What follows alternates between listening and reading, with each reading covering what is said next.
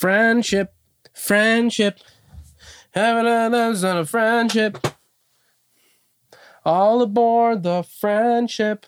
Seema Susiana singing Polly Wolly Doodle of the Day. Yeah. We've been burping for a month. Welcome to the Love Good Podcast, brought to you by our patrons, where you learn how to love what is good and become what you love. This is Jimmy Mitchell, your host. Join me each week as I sit down with artists and thought leaders to chat about music, culture, and the art of being human. We're more than a subscription company. Love Good is a movement of artists, patrons, and young people who believe in the power of beauty to change the world. And we're so pumped you're here.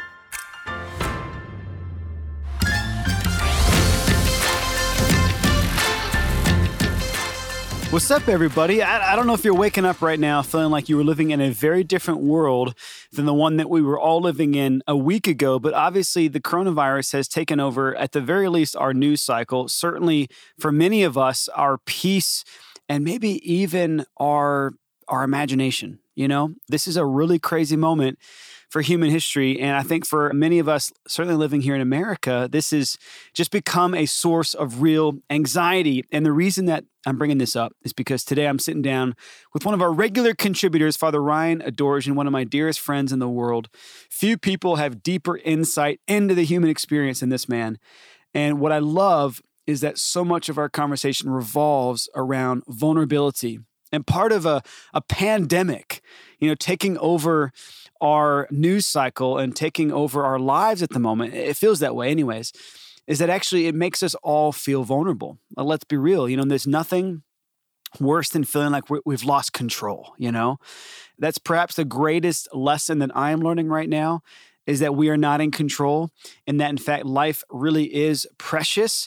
You know, you do need to keep a good sense of humor, and you certainly want to keep vigilance about you in these days. But frankly, it's so important to not lose our peace in the midst of it all. That's so much of the conversation today with Father Ryan, is the power that beauty has to keep our hearts soft and to keep us vulnerable and really trusting in ultimately God and his plan, which is so much bigger than we could possibly hope for or imagine. So anyways, I hope that this episode today on the Love Good Podcast brings you hope, brings you peace, a sense of calm, and certainly a hope that in the midst of this coronavirus, in the midst of this pandemic, that in fact there's a bigger story unfolding and that we can all be a part of it. So in just a few moments, I'll be back with Father Ryan Adorjan.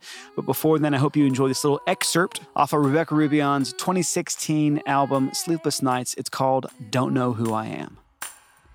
Black hole in my heart, black hole in my favorite sweater, stitch it up, though I'll try, I'm just stitching a scarlet letter. Someone call, someone call, someone call. I don't know who I am at all. Someone call, someone call, someone call. I don't know who I am at all. Let me die, let me drown, lay my bones in the ground. I will still come around when the time for sleep is through. So we're back with Father Ryan Adorjan on the Love Good Podcast. This is a great moment. What are you doing? So I found this poster, which I may take, but it's all the lyrics on the back. From Dear Wormwood. I mean, let's be honest. This is getting some serious product placement on this season of the podcast. It's so good. The Oh Hellos, you guys, are so good. Tell us why you like them so much. They've changed my heart. I don't know what else to say. This would take too long to explain. Nope. The I'm whole ready. thing. I mean, but I got a cup of fresh tea. I'm ready to listen. But the thing is that there's so nuanced, the story. But what I want to say is, at the beginning of my rebirth and wonder, at the beginning of my time of discovering what it is to be human and alive, the Oh Hellos were introduced to me, and they have been my soundtrack through my ups and my very low downs. And they have been my friends, and I've gone to see them every time they've been in Chicago for the last 3 or 4 years, really. And I love them. You tried to fly me in once to see them in Chicago. I literally was going to fly you in. Was it my birthday or your birthday or It was in December. I don't know. I think it was literally my birthday. It was going to be on your birthday, wasn't it? Yeah. And if you haven't listened to them, okay, if you have listened to them, you know what I'm talking about, and I don't need to say anymore. And if you haven't listened to them, then you need to go listen to them.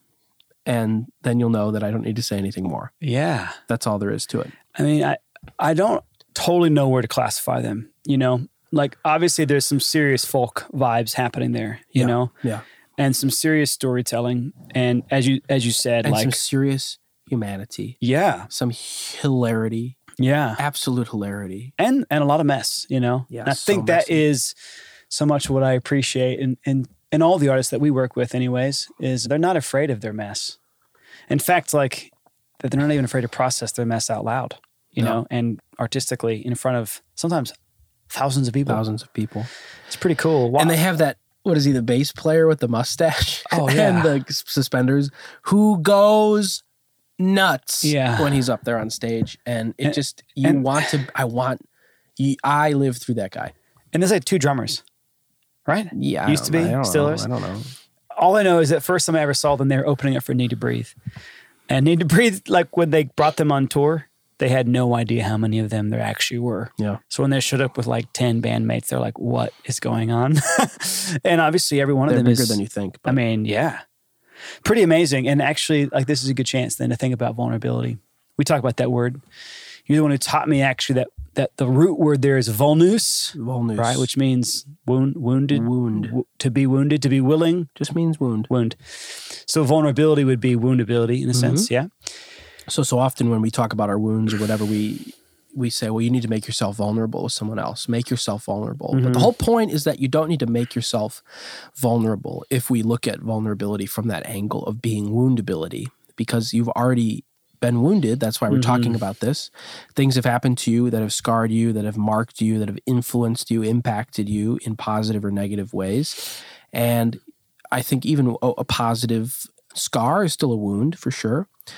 So you don't need to make yourself vulnerable. You need to embrace the fact that you are woundable. And this is where we talked about sometime in the months ago, but like the idea of rolling up our sleeves and engaging with our reality for the purpose of becoming free. Yeah. So through our wounds, we can become free. Yeah. Well, I love that. My books that cannot be seen by our viewing audience members at home. But I think that they can tune into a previous episode and see the full panorama. And your nose as well. There's an arrow. Did you notice that? It kind of pierces through the books. No. The front and the back end. I'll show it to you later. Oh, like there little it is. Like a magnet. No. Oh, the bookends, you mean? Really, yeah, the bookends. Oh. And obviously that is also a big part of our Love Good logo, the arrow. With the heart. And we don't really talk about this enough, but it comes from this beautiful quote by Josef Ratzinger. This was like 2002. He gave a talk on beauty. He said, beauty is like an arrow that wounds the heart. Yeah. And then once wounded, it's left, the heart is left in a state of wonder, right? You can't help but want to trace the arrow back to its source, who's of course God himself, you know? So any encounter with beauty does imply a wound, does imply vulnerability, a willingness to engage with reality, you know, that is sometimes so beautiful it hurts, right? Yeah. That's pretty at the heart of what it means to be human, you know? Yeah. And music obviously is a very powerful instrument in awakening that deep need that we all have. But you used the phrase rebirth and wonder. Yeah. Tell me more. I mean, I can even, like, there's a childlike glint in your eye just at the very phrase. Yeah. Rebirth and wonder. It comes from the Integrated Humanities program. Yes. Let me guess. At the University of St. Thomas. It's in Kansas, actually. Kansas? Close, yeah. University of Kansas. This is the one that you're taking right now? No. Okay.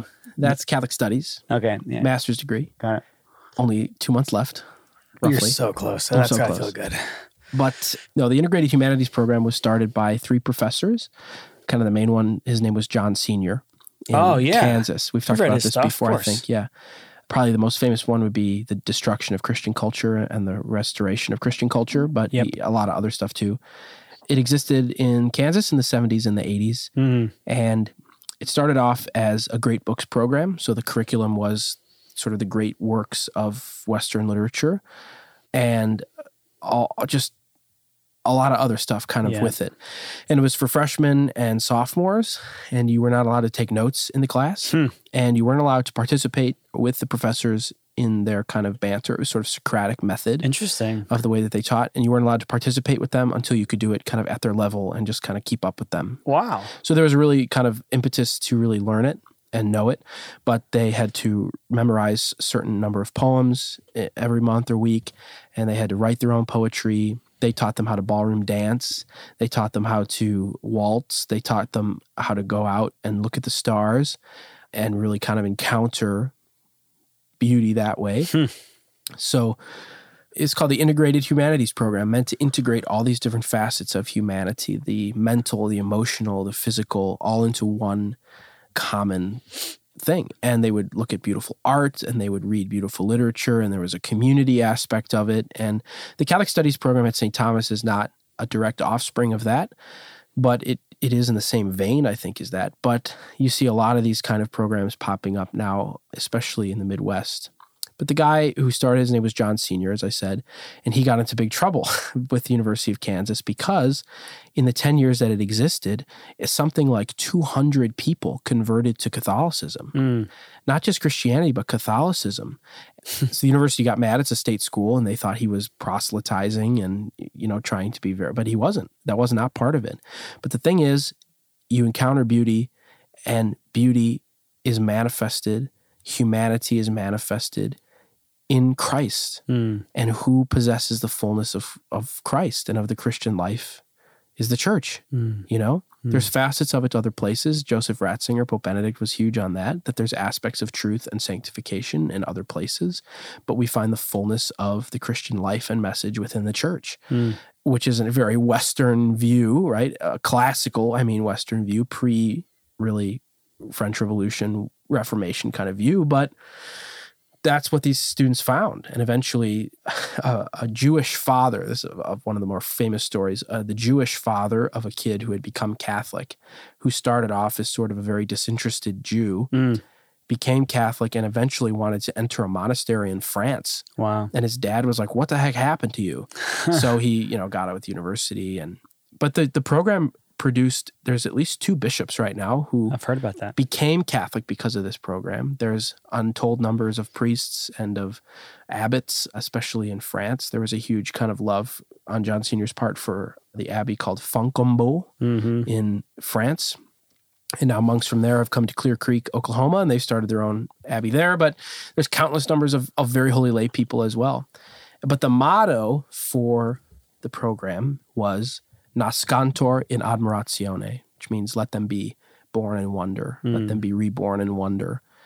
And so that's kind of it's just a phrase that I use to describe a real turning point in my life when I began to see life differently, see life according to the whole and according to reality through the lens of beauty, through the lens of, I used to want to control everything. I used to feel the need to really I had to be the one who did everything, who brought everything about. Yeah. But now I see that I live in a world which is being brought about all around me, usually in spite of me. And, the example that I always use is the sunset. It's kind of a cheesy example. It's been kind of romanticized to such a degree, but you see the sunset and your heart flutters, man, and you just want to see it again tomorrow. Yeah. And you're going to see it tomorrow, and it's going to be different tomorrow. Same exact sunset, same thing, but it's going to be different. You ever seen a flock of birds take off together from a big field? And something in you seems to soar with them? That's exactly what I was trying to describe this morning when we saw the sun rise and the airplane taking off. Yeah. That is so much where my heart wants to be. Yeah, there's something in you that moves. Or you're at Olive Garden and you look across and there's a little baby cuckoo la la. And I personally don't like children. I don't like them at all. I just don't like the crying and the noise and whatever. That's because I'm just Scrooge. I'm Ebenezer Scrooge. But you got to admit, when you see a little kid over there at the Olive Garden and like his parents are eating or whatever, and he's leaning around in his high chair at the end of the table, makes eye contact with you and starts cuckoo la la, laughing and giggling, something in you cuckoo la las and laughs right along with him, doesn't it? It's true. And go ahead. Remind me of your family. Older, younger? I have one older brother. So you're the youngest. I'm the youngest. So you didn't grow up around younger siblings necessarily, Not or little really. children. I have a lot of younger cousins, but I was going to ask cousins, no nieces and nephews. Mm-mm. Yeah. So, yeah. Not yet, Matt. Not yet. Ooh, pressure's on.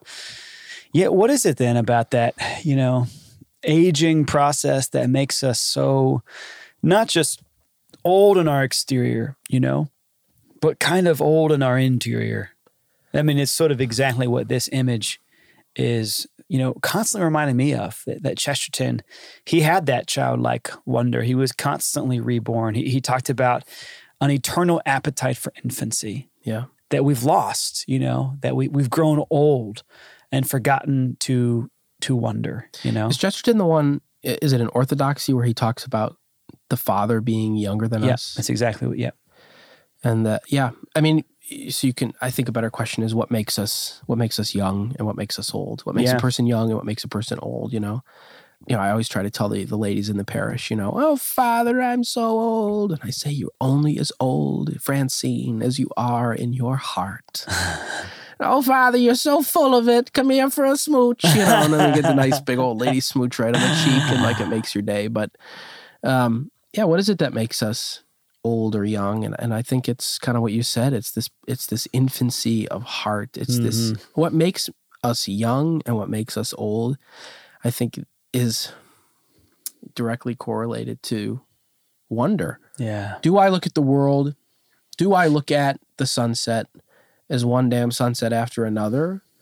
Or do I see myself somehow in that? Do I allow that thing to pierce me through to encounter me? Not that it's not Teletubby sun, it's going to poke out of the sky and start talking to me. But at the same time, it's something is speaking to me, in that. And am I going to listen to it? Am I going to let myself stop? Remember, it was this morning. We were driving and we saw that guy. It was last night. When was that? I don't remember. What was it? Remember the guy last night? I think we were on our way to dinner and there was that man standing on the hill, looking at the train, watching the sun go down. I was taking you home last night. Yeah, or something. Watching on the way sun go down. Yeah, that was cool. And just watching the train go by. He had his hands in his pockets. Yeah. He was watching a train go by as the sun went down. It's contemplative for sure. And he's having an encounter with a mystery. Yeah. Remember, a mystery is contrary to what we think, like in Scooby-Doo and Clue. This is why we like Scooby-Doo and Clue, because at the end of the movie, at the end of the TV show, we always know who done it. Yeah. We always know there's a resolution, a solution, a perfect kind of answer. But mystery is precisely the thing that will never give us that, because mystery is a mystery. Not a puzzle to be solved, a reality. Right, exactly. It's a reality to be encountered. So a mysterious thing can be probed and probed and probed, investigated and investigated and investigated, but it will never be solved. So remember that the sunset, the flock of birds, the obnoxious, beautiful child, those are not problems to be solved. Yeah. But they are moments to be lived. They are situations to be truly encountered. And then out of those encounters, you will be changed. We'll be back in just a moment with Father Ryan Adorjan.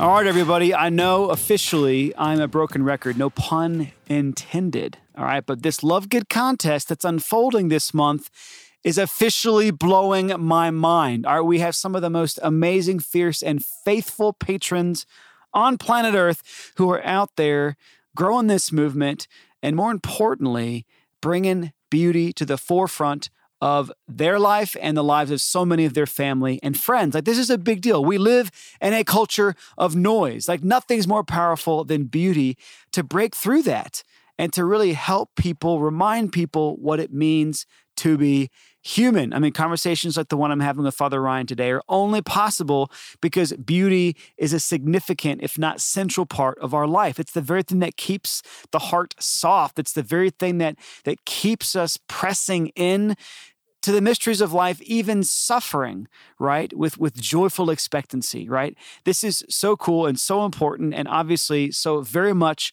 what our contest is about right now. So if you haven't gotten signed up yet, today's the day. Yesterday was the day. Tomorrow's probably too late. Go to lovegoodcontest.com and start vying for your free trip to Nashville, your free vinyl record player, your free private house concert with me all the way down to some really incredible autographed vinyls from Scott Mulvihill. And here's the deal. There's only so many rewards for each level. So you got to hustle here, all right? If you're even slightly delayed, you're going to fall behind. There's only 3 people getting the free trip to Nashville, only 5 getting the free private house concert with me. I think it's like 10 tops who are getting the vinyl record player. We do have a seemingly endless supply of Scott Mulvihill autographed vinyls. And by endless, it really is just going to be a matter of having to press more if we actually get to that point. So hustle, all right? Make us press more. Throw us into the inconvenience of that moment. We want it. And we mostly just are so grateful for who you guys are and for the way that you are rallying around Love Good right now. It's always a pleasure. Again, check out lovegoodcontest.com for all the details.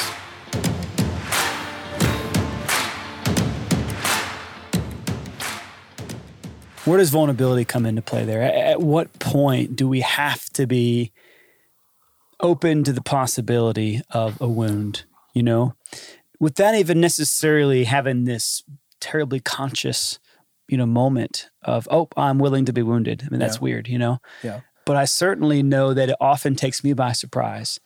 And rarely am I weeping out of sadness. It's almost always out of joy, like some surprise encounter that I just could have never seen coming from a million miles away. I used to think it was only when I hadn't slept very well the night before that I could actually cry at some point that day. And now I've had too many good nights of sleep and still cried the next day to realize that it's always this vulnerability, this softness of heart, you know, that leads to a moment that, I like desperately need, again, this side of heaven. You know, it's not the same thing as, you know, the little passing pleasure, you know, that I sort of enjoy. It's like this deep, insatiable, infinite ache that's being satisfied even just for a moment, you know? I think I'll answer the question by way of example. That last fall when we had a Nick Fabian concert. Yeah. And you gave me your seat, remember? Front row, baby. Front row. And I was like, no, you don't have to do it, you know? That's because I was self-conscious, you know what I mean? I was feeling self-conscious about that. Just like walking in front of everybody, sitting down, and like I didn't want to appear, you know, too eager to be like in the front row, but like I also really like Nick Fabian and I wanted to hear him, and I don't get to see like live music that much. But then the kid that I was gonna have to sit next to, like he had the iPad and whatever, he was controlling the camera, and I was like, I don't want to distract him, or I don't want him to think I'm like weird or whatever. So like, why don't you just take the seat, Jimmy? You know. But then like to encounter a true moment with somebody else, with Nick Fabian, who's pouring his heart out into that keyboard and microphone for all these people he's never met before, that required a kind of instance of vulnerability on my part to just go and walk in front of everybody and just sit down and just put it all in my head and enjoy it. That makes sense? Totally. So vulnerability is crucial to experiencing a moment of wonder or even rebirth in wonder, because it's saying it's the courage to admit I don't know anything about the world. Yeah. And the world, it makes me humble, and I'm in awe of it, you know?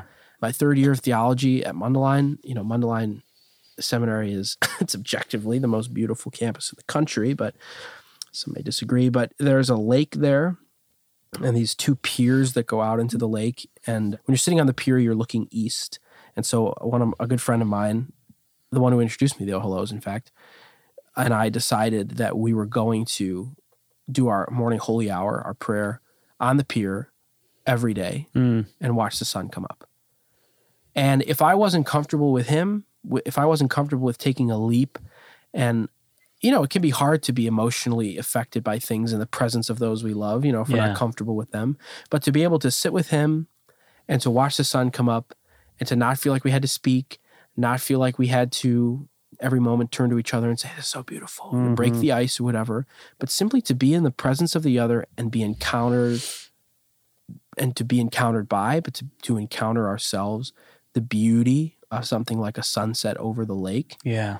That's vulnerability. And that is also at the same time the kind of recipe for a rebirth in wonder. Yeah. Now, if I was nervous the whole time, if I didn't know that I was loved by both God, who had called me to that place, but also loved by my friend who was sitting there with me, I wouldn't have felt that comfort, you know? But it's also vulnerable to say, I'm loved. Yeah. I'm loved. That's a risk to say that. I'm loved. Yeah. You know? Yeah. So I'm known at my deepest level. All these kinds of statements, all these kinds of sentiments, these are profound moments of vulnerability. Why? Why? Because why did I say it like that? Because we're in the South. Where do most of our wounds come from? Normally, the lady in the Denver airport a few weeks ago who was yelling at me because I kind of cut some people in line on accident, and then I was not very nice to her. And I feel badly about that. You can make a public apology. She's probably listening. I don't know if you're listening, but you were the woman in the Denver airport who went through the clear check-in, and I was in TSA pre-check, and I had to get out of the way. I accidentally cut 2 people. Yikes. And she said, "Excuse me, sir, but you just cut 2 people." And it was 4:20 and my flight left at 5, and I was in a bad mood. And I said, "I think we're all going to get there. Don't worry about it." And she said, "I just wanted to make sure you knew that you cut 2 people." That's very sweet of her to say and like that. And I said, "Look, lady, my flight's at 5. I don't really care." I didn't say that. But of course, I had my seminary jacket on, and she looked at it and said, "Well, it's a good thing you're in the seminary." And I said, "I'm not in it." Because I'm not. This all happened? Yeah, it did. Wow. Not my best moment. And I want to apologize to that lady for doing that, even though she still took her shoes and belt off in the TSA pre-check line. But that's a different thing. I don't think of her very often, and she probably doesn't think of me very often. But if that was my girlfriend, if that was my best friend, who then we had this very negative interaction with, that would hurt an awful lot more. Of course, yeah. Than somebody who I just met and accidentally made upset. That's right. And on the flip side, you talk about being able to sit in silence before the encounter with beauty. That really can only happen with a dear friend. Exactly. With someone that there's a mutual trust with. I'm thinking about this trip I took also back in the fall before the leaves were beginning to change in Nashville to a cabin in the Smoky Mountains with one of my best friends. And every day we'd wake up and we would kind of have several hours of silence. Like breakfast was being made, books were being read, prayers were said. But to be honest, there was no need to say anything because we knew each other deeply enough to know exactly what our heart was probably soaring with anyways. Yeah. Which were, like sincere gratitude and joy before the beauty of the mountains. We went on a I don't know how long of a hike the next day that we were there, the second day that we were there. And again, there didn't need to be much of a conversation in the midst of that. That's only possible with close friends. You think about even the old couple sitting down, at the early bird special, the local diner, like they're just sitting there in silence. And you think, how is that possible? That's the height of vulnerability. It is the height of vulnerability. I've given my whole life to you. Boom. I've given my whole self to you. You know everything about me. Yeah, it's epic. And yet you love me. Mm-hmm. Yeah. And yet you love me. That's a beautiful thing. Yeah. You know everything. You've seen everything. And yet you love me. That's it. And that was a big part of like priestly discernment. And I think just of spirituality in general. Like, I remember we heard a talk once kind of before I was ordained a deacon.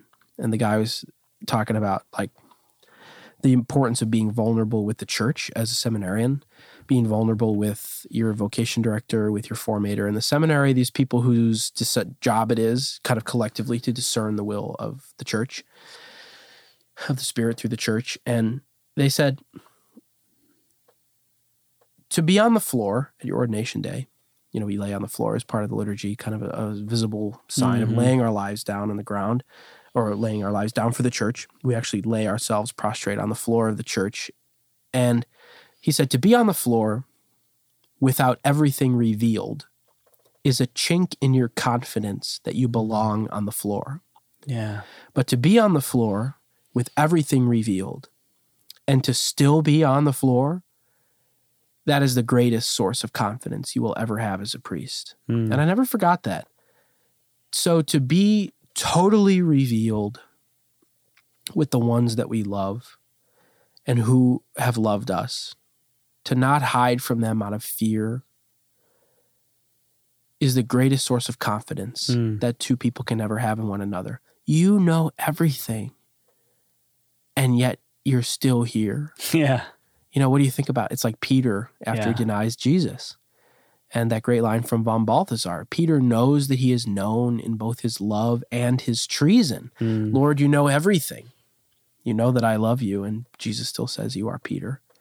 It's amazing. And on this rock, I'll build my church. And so I think that's just such a great lesson, And out of that vulnerability comes the possibility of real encounter. Therefore real wonder. And out of the possibility of encounter comes wonder. That's right. Yeah. And out of the possibility of wonder, the ability to stop and to look at someone and to be like a beagle and turn your head. Yeah. And just gaze. Yeah. That is what makes unity possible. That's what's going on here, Union I think. possible in the Chesterton picture with the little girl, yeah. Father Ryan, as always, what a pleasure. We'll see you again in about a month. And Hope so. Who the heck knows what we're going to talk about next time around, but it is always, always deep. It's like being on retreat with you. So thank you. You're welcome. See you next time. Bye. There's nothing like a full tank in an open road.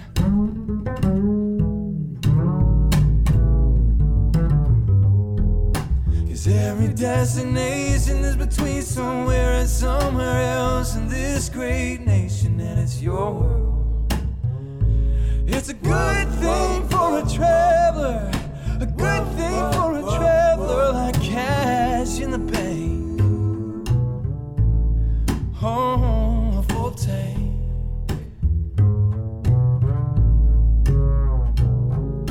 Sometimes I get caught up where I never meant to be. It's the curse of being free, the curse of being free. But baby, it's a good day for the travelers and the sinners. All would be winners. See every day begin again. You're listening to Begin Againers from our good friend Scott Mulvihill. That was off of his 2018 debut full-length album called Himalayas. And why am I bringing that song into the podcast today? Well, the answer is very simple. Okay, we have a lot of patrons right now who are fighting for an autographed vinyl copy of that album. All right, you can't just get these anywhere. In fact, there's only a few more even in stock, and I think we bought most of them from Scott, all right? And so for those who don't know a lot about the details of our contest, today's your day to go to lovegoodcontest.com. If you're a patron and you literally just round up one more patron, you're getting that entire vinyl record autographed from Scott Mulvihill. It's beautiful, and it's autographed. We're so grateful to you guys, so grateful to people like Father Ryan Adorjan, some of our earliest adopters and most invested patrons, as well as artists like Scott. And you heard from Rebecca Rubion earlier on this episode. Well, there's just so much to come, and this is how I'm going to now let you know in a very excited way that Scott Mulvihill is going to be with us next week, like in the flesh, on the podcast. And that conversation was so explosive that we had to divide it up into 2 episodes. So you're getting back-to-back episodes with Scott Mulvihill beginning next week. I cannot wait for you to be a part of that. And just know, as always, nothing but love and prayers from Nashville. We'll see you next week. Thanks for tuning in to the Love Good Podcast. Tell your friends all about us. Follow us on Spotify or Apple Podcasts, and join our movement today by subscribing as a patron at joinlovegood.com. Start enjoying our exclusive content and seasonal packages that will raise your standard for music, books, and art and inspire you to build a better culture. We can't wait to accompany you as you change the world.